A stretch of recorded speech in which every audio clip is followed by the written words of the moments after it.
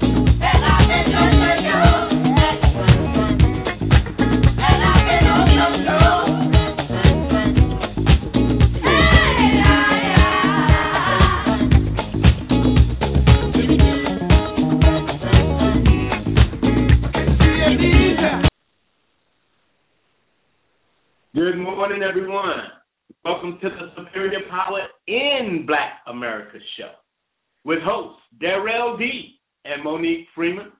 Also, Willard Mosley is not going to be able to make it today. He sends his best with us but we will miss him on this show. He'll be coming back soon. We also want to thank Queen Mother for Real Radio for allowing us to present this show to you.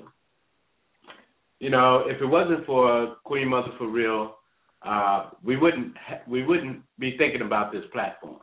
So we give out a great applause to Queen Mother for her ideas. And I do want to mention Kenneth. I now have a new friend. His name is Kenneth Jones, and I'm just having a great time working with him.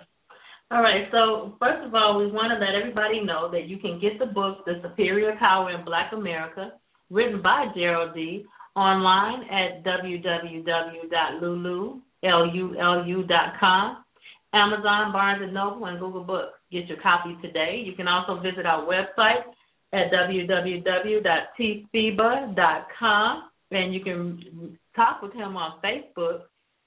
And just put in Superior Power, The Superior Power in Black America.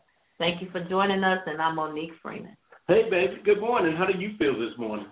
I feel great. How do you feel? Man, I'm so happy that she has to come from work to do this show.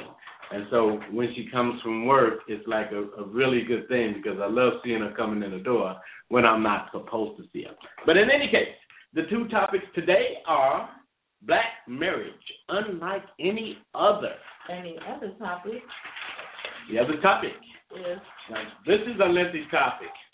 The other topic is America's Black culture is on track to an image alteration and economic recovery. Now, I would tell you what that means, but we'll get to that. All right. So, Monique, do you want to open with the first topic? Do you want to read what I found out to be true? Well, I mean, I don't even know why you had to research it. Considering that we've been married 17 years and we know the formula, and I want you to first talk about that formula. Okay. All right. Good point. 17 years ago in 1998, I met Monique Mosley, Monique McDade. Thank you. She's actually a Texan. We're in Texas now, and so when I met her, I didn't think she would be my wife, but she is. But he had a standard in which we would model our marriage by, and it was called 90-10. It was just our our relationship in itself. And I said, hey, it's supposed to be 50-50. And he said, no, it's supposed to be 90-10. So what you're talking about is the formula that I came up with was if you give 90% of yourself to your relationship and you retain 10% for yourself just in case something happens, and she gives, your mate, whoever they are, gives 90% to the relationship and keeps 10 for themselves, on any given day, you each will receive 100%. Now, on a bad day, you're going to get at least 80%. At least 80%. And so we have to understand that this formula is a great formula. And I'm just wondering if my friend and protege, Willis Mosley, did get in. I think he would have to press 1.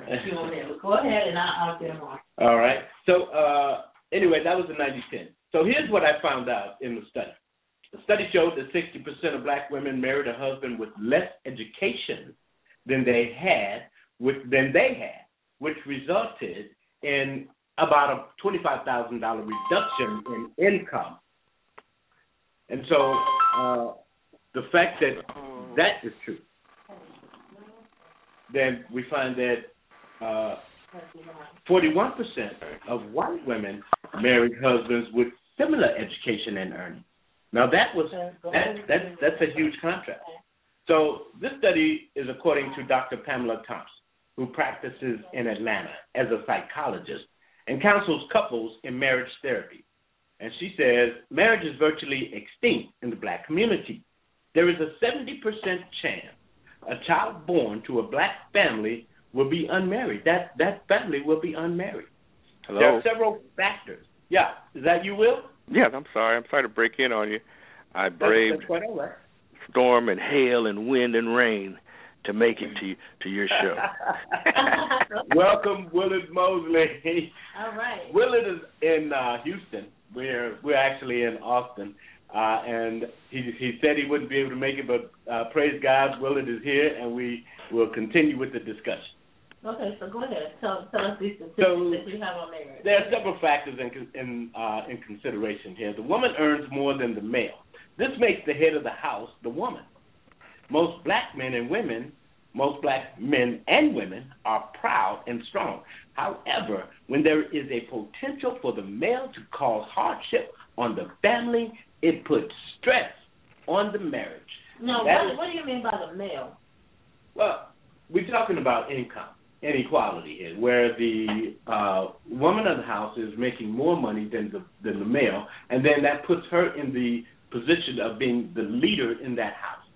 If the relationship is not understanding the dynamics of what a marriage should be about. That's what I mean by male. Oh, okay. And so let me ask you this. What if it were the other way around? What if it was a female? Let's say I lost my job. That's a regular thing. That's normal. You know, because you got these men out here that tell their women, well, you can't eat if you don't make any money. No. I was in there. Willard, what do you think about that, man? Well, coming from a person that's, let me have to spout my credentials. Been married 41 years to the same woman, so. 41 years? 41, well, 41 or 42, I forget now. I can say that because I know she's not listening. But, that is amazing. 41 years. Yeah, I got married. Well, you guys deserve an applause. I got married when I was 12. But, you got married when you were 12. I've been through, as you can imagine, and during those years, almost any situation you can go through really in a marriage, practically, and kind of reminded me what the old man said when they asked him. He had been married for a long time to this woman, and he asked him, "Did you ever consider divorce?" And he said, "Murder, yeah. Divorce, no." You know, so that was kind of the the attitude that I guess I brought into marriage. Right. That was actually really a joke. So don't think I was serious about that. That's pretty good for you. I think Ken is on the phone. Hey, Ken, are you there? No, I'm just listening. Murder, huh? Yeah. So anyway, I guess what I'm saying is that it's been one of the things that I feel has happened with one of the negative byproducts of the emasculation of black man in our society is the fact that it has put him in a disadvantaged situation economically and financially, which then causes that whole leadership issue to come up. That's been a thing. I mean, if you once again, I always say, if you have a herd of elephants, the males will form a circle around the children and the females and the little ones. And if you can get through the males, then you can get to the rest of the family. So the concerted effort, I think, or the concerted situation where black men have been underemployed and underutilized for so long, it has caused that's one of the dysfunctions that can come about as a result of that situation. Is just what you're talking about. Yeah. Yeah, and I understand what you're saying, Will. And to your point, for me, that is it's a contemplated thing. In other words, it's intentional. It is to denigrate the family, starting with the head. And if you do not hire the black male, if you continue to paint the portrait of the black male being this boogeyman, don't hire him, no education, always going to be beating this woman. If you continue to do that, our women could buy into that as well. Okay. Not to mention, there are men that do that. There's a problem. I'd like to speak on that. Okay, come on, Ms. Freeman. I want to hear yours. I'd like to speak on it. Now, I'm going to take y'all back to something, and I want you to kind of hear me because I'm going to do it consecutively. But first and foremost, I think that when a man and a woman are together and they're deciding to go into a relationship or into a marriage, a lot of times it's not perfect. I understand. But, like Darrell and I did, we talked about finances. Heck, we didn't even have any when we got married. No finance. But that was not an issue. we talk about things, our goals, our dreams, and what we're going to do, and what happens if. And this is what I tell my godchildren and my step-granddaughter. I tell them the man must pass the means test, okay? The means test is if I were to be stricken ill to the point where I was incapacitated, would you be there? And to me, that in itself, the answer in itself, if he goes running the other way because you that deep, then he's not the person for you. But you got to watch that answer because sometimes the man will say, you know what, yeah. But that would be a quick yes. But you may never find out. He's got to contemplate. Yeah, but you got to at least try to get an answer. You got to let somebody know where you are in the beginning. So that's the first thing. Can I respond to that, though? No, but you got to let me finish this point. Okay, but let me respond to that first point. But that answer is going to be unless you are stricken. That may be way down the road. And then there's a gamble there because who knows what he might do. He could say it. I understand that. Yeah. But, to give you a general idea, I mean, morally, to me, a relationship should be based on morals. It shouldn't be based on someone that will tell you one thing and do another. I mean, I don't have that type of relationship with you. Sure. Okay, so the second thing is when it comes down to hiring black men and all of that, making sure that we're, that we're out there in the industry. Well, that's why we have the superior power in Black America. That's why we came up with it, because of the disenfranchisement. And I can honestly say that as long as we are able to hold our own and stand on our own 2 feet, then we won't have to worry about that. Now, the third thing that I want to touch on is, in the 1970s, there was a song called Go Away, Little Boy. I love to reference that song because he said something about Afro clean, Afro clean, Afro do it to you fluid, because he had all these doggone dreams and these little businesses that he wanted to do. He had all these ideas, and she was like, I'm just sick of this. Well, see, that's the mentality. Now, we're talking about mentality of men. That's the mentality that black women have adopted. They have adopted well, you know what, I don't need a man. I can do this by myself, but that's not true. You can't do nothing by yourself. You can't do anything by yourself. Everybody needs somebody. That's the truth. Nobody is a one-man show. Nobody is an island. You need someone. Everybody needs love. Everybody needs validation. And I think that we're fooling ourselves when we talk like that, because that's another reason why the black men do what they do and go in other directions. And we complain about it because of our attitude. Well, that's just my thought on it. Okay. Well, what I would say about that is, first of all, once again, I always try to think about that spiritual perspective and the way that God structured things. And to me, He structured, once again, that basic family unit He put together, and He put together for a reason. And you can see the reasons as you, once again, start to go through things. But the first thing, I think, you have to be equally yoked to that sense. In other words, having the same values. And hopefully if you're a spiritual person, then you all can always go to the Word and go to that as a principal source to handle disagreements or whatever it might be, as a basic source of same values. When you don't have the same values, that makes it a little difficult. The second thing is that a lot of times those values and those expectations it's amazing how long we can be in a relationship with somebody before we actually sit down and talk about our expectations, because usually that's when it either goes, north or south in the relationship, because that's when the person says, okay, look, if you're going to be my woman, here's what I expect of you to do. And the person says, if you're going to be my woman, says, if you're going to be my man, here's what I expect for you to do. And then that's when people can say, I don't know. Right. Yeah, so, that right there, throws a monkey wrench in the whole program. That's what I was saying. I said that. That's what I was talking about, the mean test. But it's almost like a will you be there type situation. Let's go on to this next part here. Right. And this part I want to really talk about, Will. I believe there's something to the studies that we just read about how economics play a major role a major role in how our women select us as black men. Okay, so I think there's something to the study. However, unless you've been married to a black woman, you can't summarize black marriage just to economics. You have to be able to see the sadness in her eyes when she sees that her black male has been disenfranchised and incarcerated for no reason at greater rates than any other. Okay, when she sees that he's not bringing in that money because they're just not going to hire him for that position.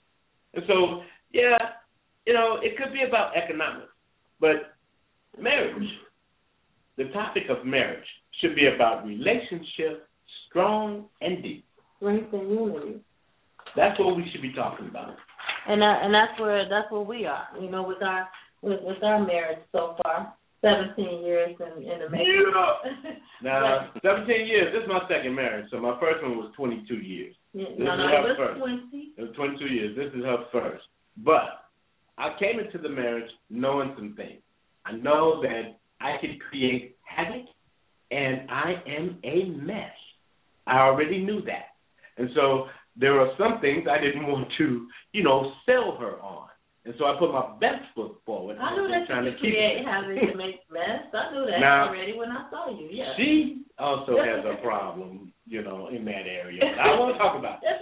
Go ahead. And Will, let me ask you, in your experience of being married for 41 years, tell me, what's the secret? Well, there's no secret, because believe me, if I had the real secret, everything would be hunky dory. I'd be happy right now, totally. I'm talking about, happy like blissfully, found the soulmate of my life forever and ever. And the reality is that she's my wife, she's my woman, and I love her. So, but like you said, we have our ups and downs. I think the secret is, and this even goes back to, once again, in the initial thing, y'all have to look at how things begin. You got to look and say, okay, everybody else, when you ask somebody, hey, you getting ready to get married, or you guys are going to get, what's he like, or what's she like? And the man, the woman, the guy will say, oh, man, she's fine, and she's this and that. And I realized that, and this is, once again, going back to what my mother told me, which is another point I want to make real quick, too, is that, and I'll get to that in just a minute, that it's not about the good things. Nobody ever divorced or got rid of Halle Berry because she was too fine. You know what I mean? The whole thing was, you have to find out what it is you're going to have to tolerate. And you're going to have to tolerate something from everyone, okay? Yeah, so no matter what they are. So the question is, with that particular person's set of negatives within your view, Are you going to be able to tolerate those things? You have to ask yourself that. And if you haven't asked yourself that, which, like I said, my mother told me that. And, of course, she told me after I was married, so I was like, okay, a little late, Ma. But anyway, what it is, though, you have to look at those things because that's the reality. And you have to be able to tolerate and work with and communicate because just because they love you doesn't mean they're going to change. And so you have to be ready to tolerate something. So that's when the preacher says for better, for worse, and for richer, for poor. And, of course, everybody hears better and they hear richer. But a lot of times they really don't understand what's his worse. Worse, yeah. Like, once again, I'll go back to my, a friend that you all know, and Nikki knows, back in Chicago, a very good friend of mine. They got married at a very young age, and after they'd been married about 10 or 15 years, he started developing back problems. Found out that back problem graduated to MS. He has been an invalid for the last 20-plus years. Now, did she sign on for that? They're still married. But did she sign on for that? Did she even know that was going to happen? So you have to be ready to be able to handle not only the better, but the worse. Not only the richer, but the poor. You have to really understand, really internalize and understand what you're getting yourself into. So I like to put a caveat to that, Will. Yeah. There's also the element of when you marry someone, you don't just marry them. You actually marry their family, and it is what you are willing to do out of love for the one, for the others. And what will you do for the others out of love for the one? And there's a good and a bad. I mean, that's exactly right because, my husband is helping me to take care of my mother, and my uncle is helping his wife to take care of his mother-in-law. We find that in the black community all the time. We find that. Grandmother's taking care of kids, grandchildren, and look, I'm an aunt and I'm taking care of my niece. So yes, we've met, and he has raised my niece like a father. And that is the superior power in Black America. That's what it's all about. It's about uniting, putting resources together for the benefit of the whole. That's what the premise is. But it's not even, at some point, in some cases, it's not even resources. But what it is support, just support. Yeah. And that's something that's very, very important. And then on the other side of that, when you bring family together and you marry into the family, you can have a great relationship. As a matter of fact, in case you all haven't figured it out yet, Willard is my uncle. Darrell, of course, is my husband. And they're like brothers. And then there's another side to that where there are people that marry into families and their families don't too much care for the other person. So it's a lot to deal with. And when you get into that situation where there are families that don't give a care about the other person, that's hurtful and that puts a strain on the marriage. So you got to be strong. And that's what Will is saying, that you have to be ready and you have to take on whatever it is. Yeah, you have to be able to tolerate. But there was another point I wanted to make real quick on that, too. Going back, because I have a tendency to go back to the source, at least to try to go back to the source. And we talked earlier about black men. And, we know that there are a lot of women out there. And, unfortunately, this is on the black women, which is, like I said, I tell you what, black women, I love them. They got their fingers in the dike. Is what I say. If they didn't have their fingers in the dike, the whole dam would come crashing down. But they have their fingers in the dike, and one of the ways in which they do is because they often find themselves having to raise a young black man by themselves. And so what is going to happen? What you have to understand, and what you have to understand is that little boy is going to be a man sooner or later down the line. And he's going to have to be, in order to break that cycle of him having some of those problems, some of those issues, and not being able to keep a relationship going, you're going to have to look at how you have to train him and what he's going to need. He's going to need education. He's going to need support. He's going to need discipline. Because in order to grow up in that way and overcome and have the basic, which is the second thing we get to, have that installation of the attitude that it takes to overcome your adverse circumstances, that has to be brought in and initially by, unfortunately, sometimes that black woman by herself. So, as my pastor says, you have to raise somebody up so that somebody else can love them besides you. Oh, well, that's a really good point. Your pastor, I like that. I think I'm gonna write that one down. Ask your pastor if he don't mind if I quote that. I think you can find it all. Okay, so now we're gonna go on to our second topic, guys. And by the way, that was a good talk there. Second topic: America's black culture is not on track. Is on track. Woo! To an image alteration and economic recovery. Yes, we're on track. Now you got to understand what that means. The black culture is on track to an image alteration. That means we are changing our image as we speak. Now, we're going to start with different facets of image, but the first thing that we're going to talk about is appearance. Well, we got a long way to go. Report after report indicates how the image of people of color is changing in America. In particular, I speak about black people. There are several reasons why. Black people, more than any other culture, are the ones who must change in a greater way.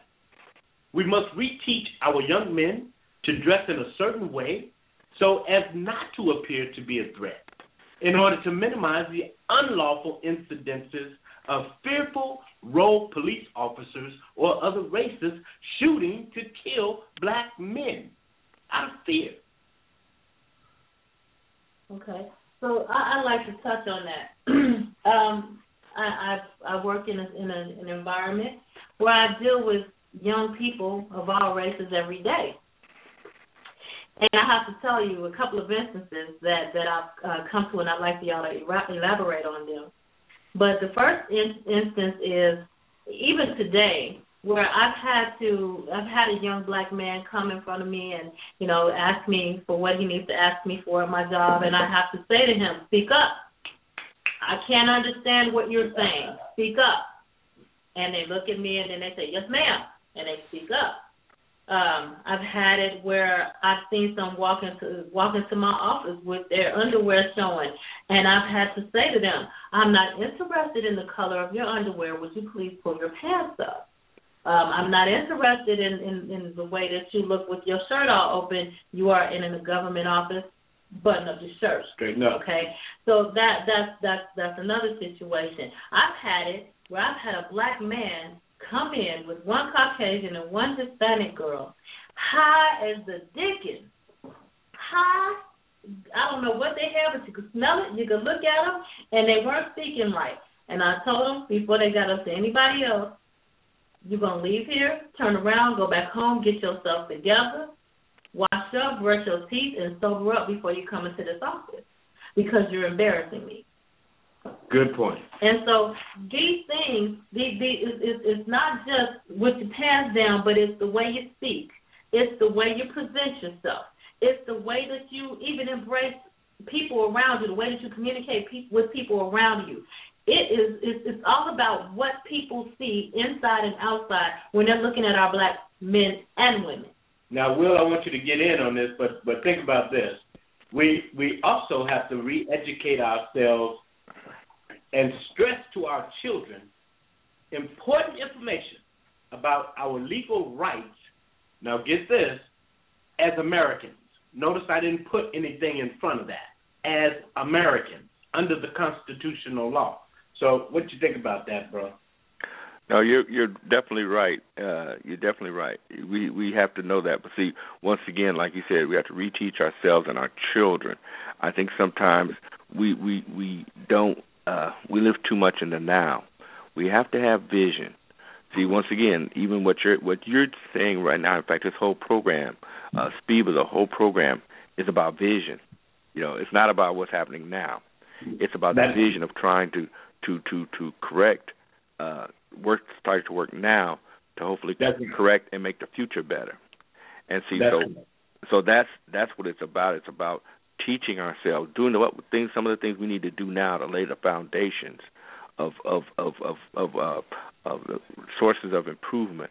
So you have it here, and in fact, even when you go to I know you're going to get to about people in our public opinion and our self-image and what we feel about ourselves as black people. And what I wanted to throw something in there real quick about that, because I think this is really important, and I kind of looked at this, if you give me just a minute, okay? Okay, go ahead. And if you want to read that paragraph, you can. Yeah, I'm going to read something real quick. Okay. It says, to me, it says that the article was why attitude is more important than IQ. Okay, and it says there was a research from Stanford University, psychologist named Carol Dweck, and she spent her entire career studying attitude and performance. And she said her latest study showed that your attitude is a better predictor of your success than your IQ. She found that people's core attitudes fall into one of two categories: a fixed mindset or a growth mindset. With a fixed mindset, you believe you are who you are and cannot change. This creates problems when you're challenged because anything that appears to be more than you can handle is bound to make you feel hopeless and overwhelmed. People with a growth mindset believe that they can improve with effort. They outperform those with a fixed mindset even when they have a lower IQ because they embrace challenges, treating them as opportunities to learn something new. Now, that's attitude. And it said common sense would suggest that having ability like being smart inspires confidence. But it does, but only while the going is easy. The deciding factor in life is how you handle setbacks and challenges. People with a growth mindset welcome setbacks with open arms. And she said, according to Dweck, success in life is all about how you deal with failure. She described the approach to failure of people with the growth mindset this way. Failure is information. We label it failure, but it's more like, this didn't work, and I'm a problem solver, so I'll try something else. And guess what? That's what success truly is. It is not the first time out that you win. It is the first time out, you might come up short, but you know you can get to a certain distance. And then you go again, and then you go again, and then you go again. That is, in fact, that is the learning process in our school system. They give you a little bit, let you take the test, and then pass you to the next level, and all of that. So you're absolutely right. It's about how you handle the challenges that you meet.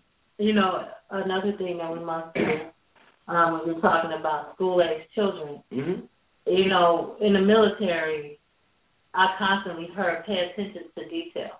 Oh, man. And, we have to pay attention to the details when it comes to our babies, especially in these schools. Because in case anybody hasn't realized it, there is great funding for special needs education. Now, this is WG. And I'm going to tell you, because I have a nephew myself who has been pinned as special needs because of a speech impediment. And that's something that could get better. However, but that is a special need. That's a special need. And it's good that those programs do exist. But understand, because of behavior issues, because of neglected home, because of abuse at home, because somebody's not paying attention, your child can come to school.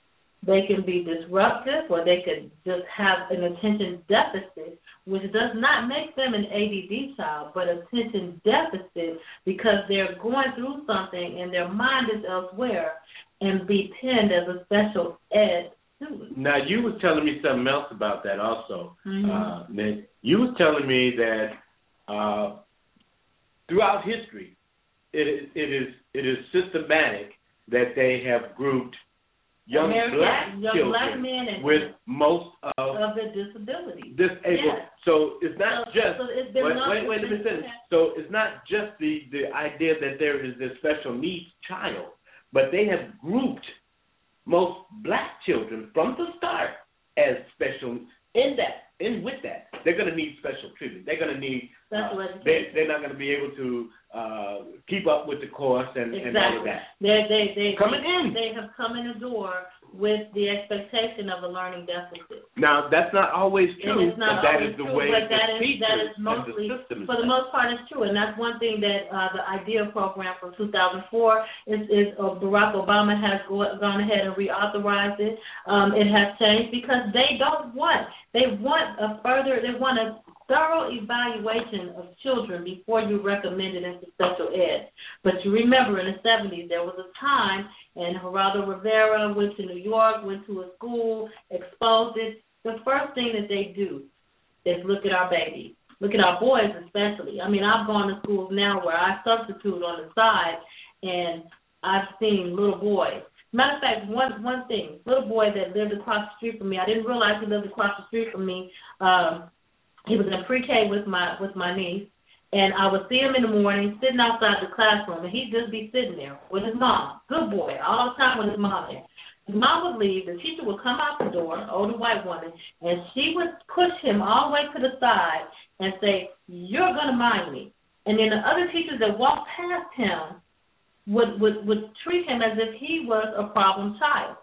They held him back, and they did everything else that they could. Now, this little boy, I know personally, my husband knows him.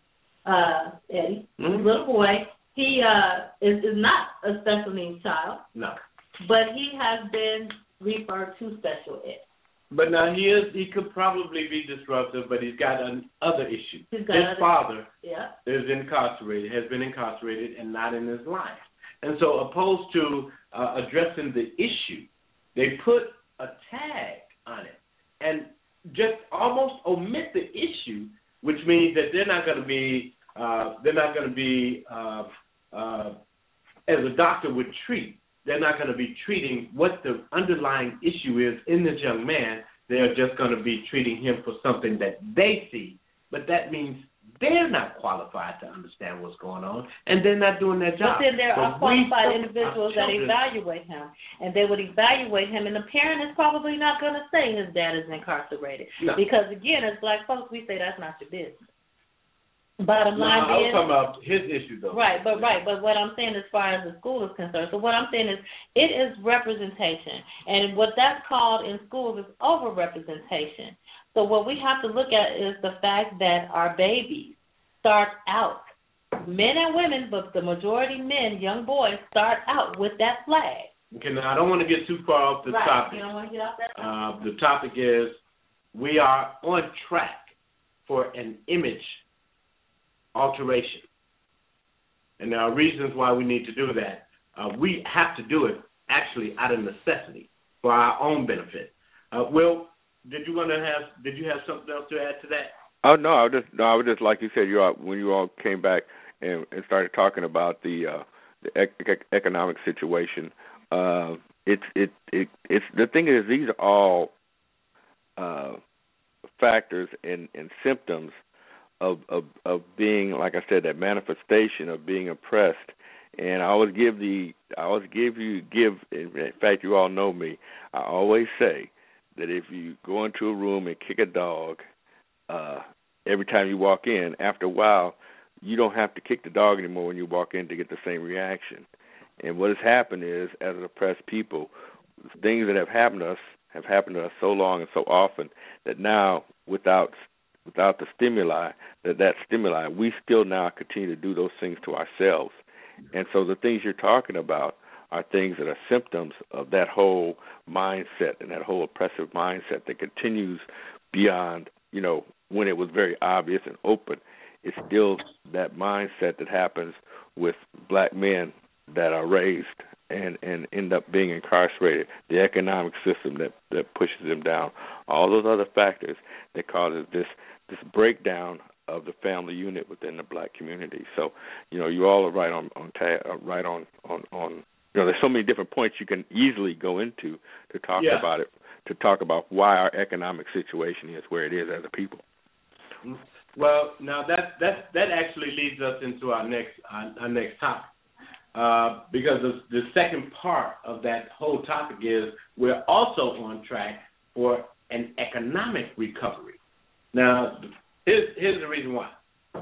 Several reports recently published indicating how important it is for black people to recognize what our economic status truly suggests. The recovery is already in drive and going full speed ahead. Since 1990, there have been a flurry of reports written and documented about black spending trends, only to reveal a very strong economic recovery outlook for black America. So I say to you, we are in the midst of an economic recovery. Monique, you want to read this second report here and to validate that statement? According to the Nielsen Company, the study entitled African American Consumers Are Vital to the Economy and Still Growing. The report also goes on to show an increase in blacks attending some sort of college, and 45% for men and 54% for women. The study and report also indicates the average income for individuals with a college degree nationwide to be $47,290. The household earnings for blacks grew by more than 60% faster than the rest of the population.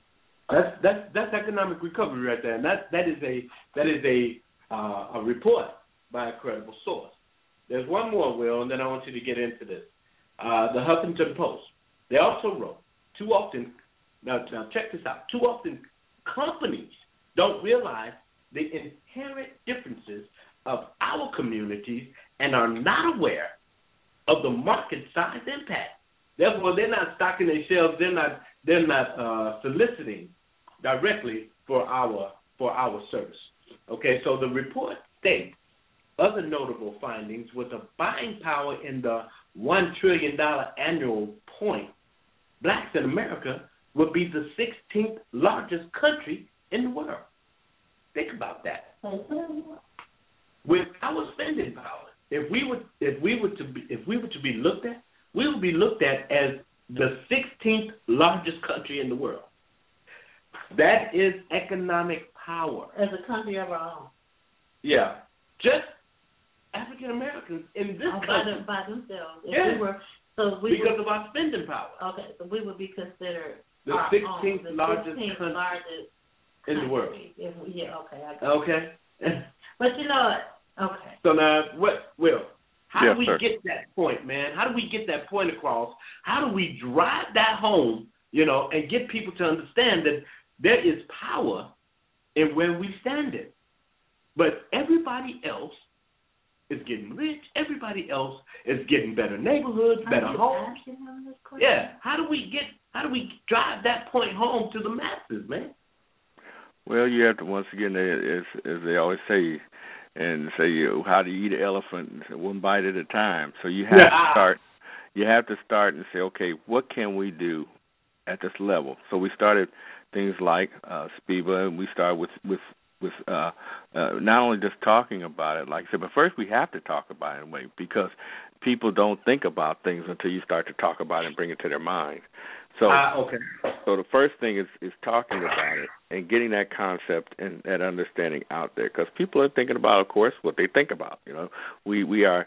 In fact, I've learned, one of the things I've learned religiously is from my spiritual walk is the basis of sin is self. We're basic selfish people, so you have to kind of unlock that thought process, and it's understandable to some degree because it's about survival and it's about, once again, self-improvement. But you have to get yourself into that mind thought that black people have on from their everyday thoughts and routines, to say, okay, hey guys, stop for a minute, think about this. This is something we need to think about our joint economic buying power, the things we can do if we start to work together from a unity and economic standpoint. Because once again, this society preaches to us it's all about you. If it's to be, it's up to me, sort of thing. So you have to try to break into that by starting that dialogue and bringing that to people's minds so they can think about it. So you have to start to reach out to people. I think that people are opening their minds now to different things. I mean, for instance, with Jada Pinkett Smith and what she was talking about with regard to the Oscars, she wasn't just stuck on the Oscars, and people don't understand the second part of that message. And the second part of that message was we are dignified people with power. Well, I agree with all that. We are dignified people with power. We need to pull our resources together. That's exactly what we're saying. That's right. We need to pull our resources together, and we can build our own. We don't need it. I mean, this is coming from a woman and a man that have their own black production company in Hollywood. With the image that we need to portray, the thought that we need to drive home is we would be the 16th largest country in the world based on our spending power. So that is power. But now here's something else. I want to read that. Okay, here's something else. It's very interesting. Can I read it? Yeah, go ahead. Okay. So Target Market News releases 15th annual buying power of Black America report. And they say, this is Target, right? Mm-hmm. They're saying that black consumers are responding to tighter economic conditions by focusing more of their spending on products and services that improve their homes and lifestyles.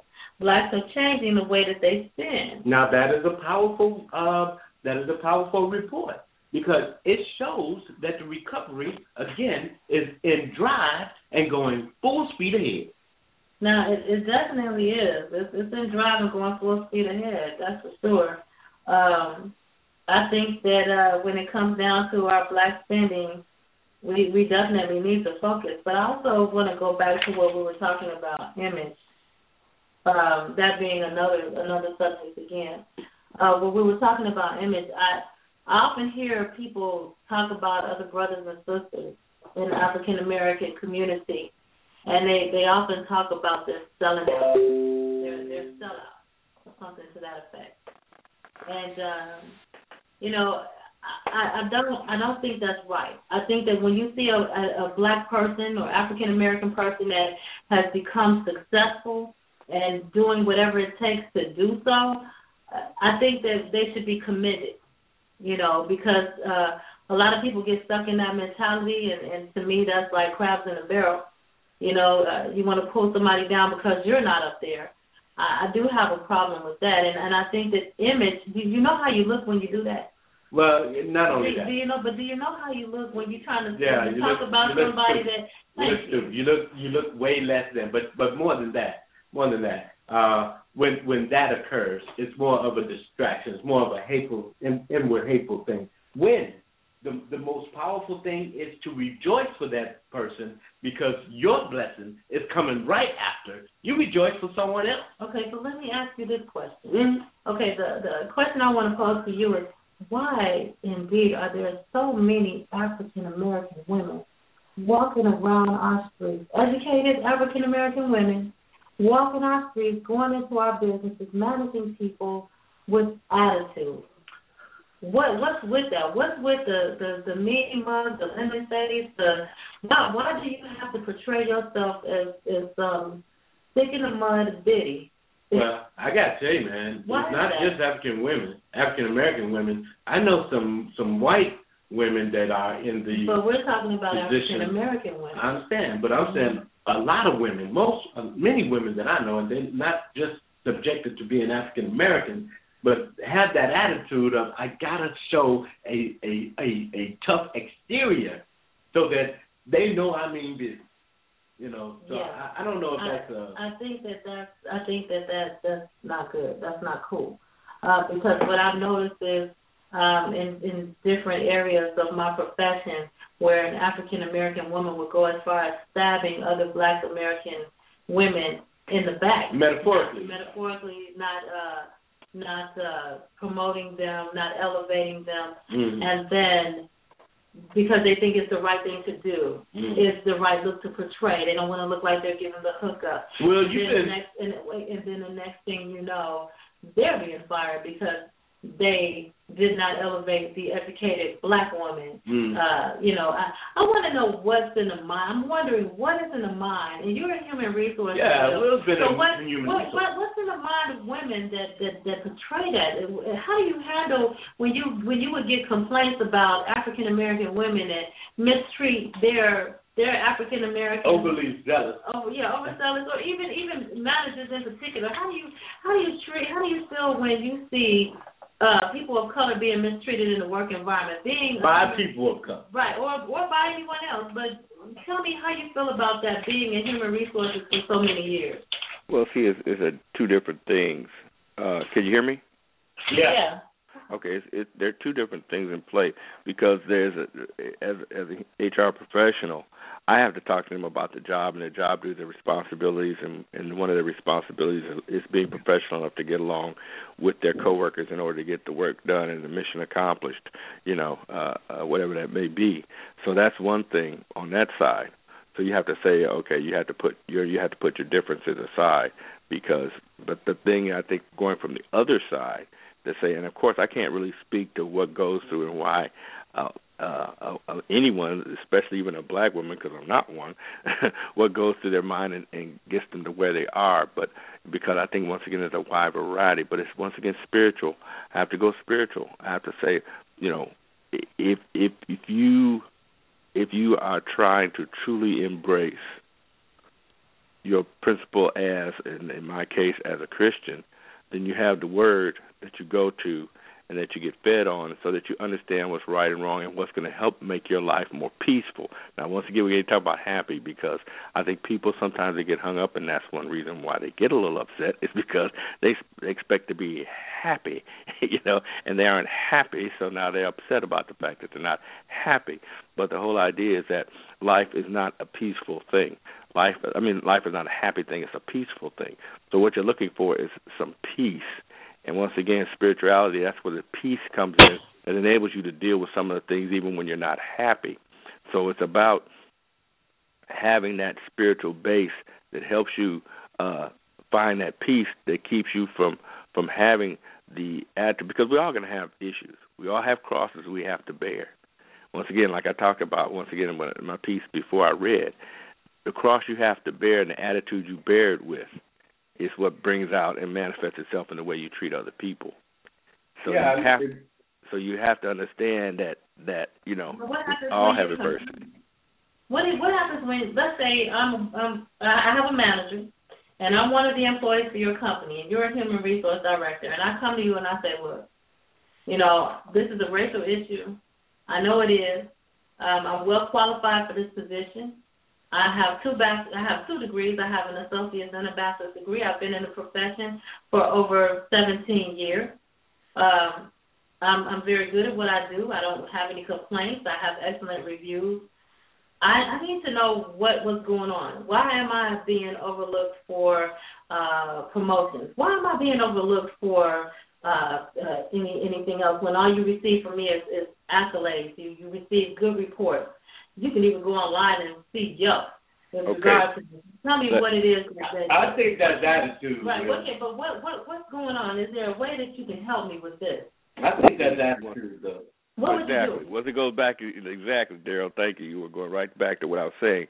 And I'm just saying, and I'm not talking about you per se, but I'm saying then that person I have to look and say there's other things that go along. How do we work with others? How do we get along with others? What's the teamwork about? Once again, that is a piece that it's hard to tell people about. But, you have to try to communicate that. Some people don't feel comfortable with that.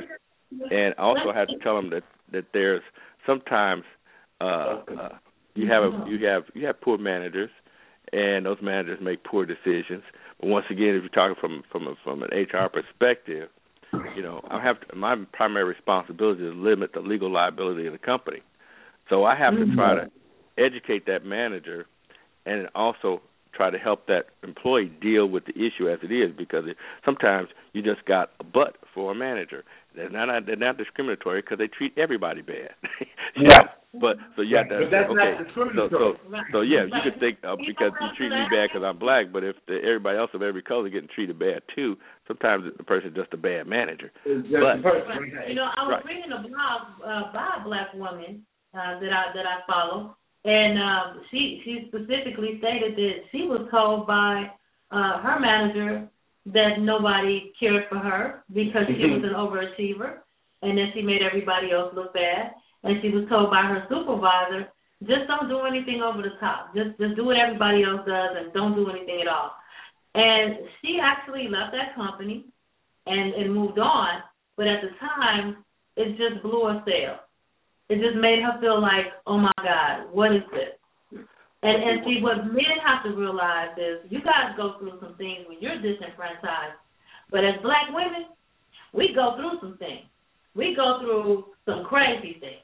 Oh, you're right about that. Well, see, and what I have to say, once again, going back from that perspective, you went to what I was just going to say, is that if you got a problem with your situation, remember, once again, now there's a big difference. This is not a marriage. This is a job. So what happens if things aren't working out the way that you want them to work out, and they're not, you see that people are saying things that are not the value that you espouse, you need to really start thinking about moving on and finding another opportunity, because the main thing Yeah, because what I've found in jobs a lot of times is and you can see this when you see somebody, when you're wanted by that company or by that organization, your shortcomings are workarounds, things they can work around. When you're not wanted by that company, those become obstacles or reasons why you're either limited, demoted, or sometimes terminated. You see? Intolerant. So something happens is if you're not wanted, if you're getting signals that you're not wanted by that company, then you need to start to look at other options and possibilities if you can't rectify it with normal through the channels that the company provides. She moved on.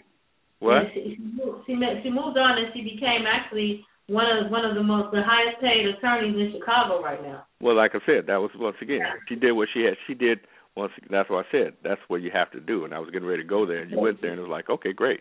That's what you have to do. So when you ask me about, you put the scenario forth. There's a couple of alternatives.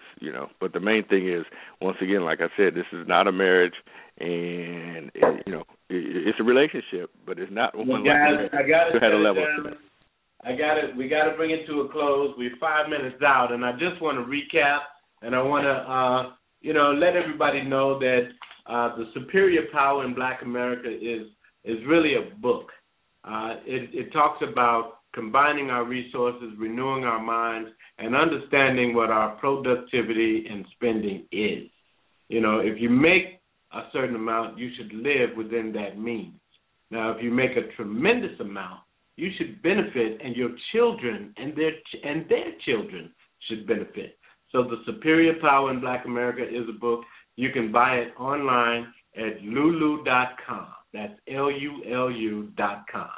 It is also spun off into a movement. That movement is called SPIBA. It is the acronyms for Superior Power in Black America. And it is all about uniting resources, building on the foundation that we could create the fastest growing organization in the world and benefit from that. So don't forget, get your book. We'd like to also thank again Queen Mother for Real. And we'd like to also thank our producer, Kenneth. We got to give you guys kudos. We love you guys tremendously, and definitely want to thank my mentor, my dad, my uncle, Willard Mosley, for joining us. And yes, make sure that you visit www.tspiba, T as in Tom, Spiba, TSPIBA.com. So if you were gonna visit the website, that's where you go to sign in. That's where you go to register. That's where you go to become one of 10 million members to build this organization. Everybody is a shareholder. Everybody gets a piece of the rock. That's what it's all about. And so you could Google it. You could Google it at Spiba Solutions. That's PIBA SOLUTIONS. And just make sure that it falls under the website at www.tspiba.com. Don't forget you can pick the book up at lulu.com. Join us on Facebook for a little bit more conversation after the show. Just look up the Superior Power in Black America. And guys, we'll talk to you next week on Thursday. Will, you there? You want to say some goodbyes? No, I just want to say God is real, and once again, thank you for having me on the call. I really appreciate that, and thank you for Mother Perreal and everyone else involved in the production. We appreciate you doing what you had to do to make it to the show, Will. It means a great deal to us. With stimulating conversation that we can bring to the air, and maybe we can open up, bring about an awareness. Okay. That's about the most powerful thing that Black America could do. What about our topic? Aware of what's going on around us. Topic for next week. Any suggestions? Will, any suggestions for the topic for next week? I don't know. We, like you said, we could chew on all of this, but I think once again, if we try to get back to SPIBA, I want to get back to so people can understand what the organization's about and how we can actually start to reach out. How can people reach and connect to each other, and using SPIBA as a way to facilitate that? All right. Yeah. That's man. We need to talk about that. So that's why every week we end up talking about Spivak, and, you know, the power that's in that. Will, I got to tell you, man, and if anybody is listening, Spivak is a game changer. You know, we've been looking for our pastors and our politicians and everybody to rebuild our community. You know, in Flint, Michigan, the governor poisons the doggone water. And so we can't look to other folks to rebuild Black America. We have to do it. There it is. Yeah, they had to band together and march on the governor's office.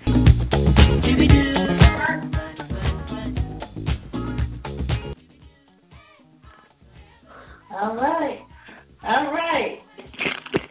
Good job. Hello. Yeah. Wait a minute. Hang up the phone, man. Hang up.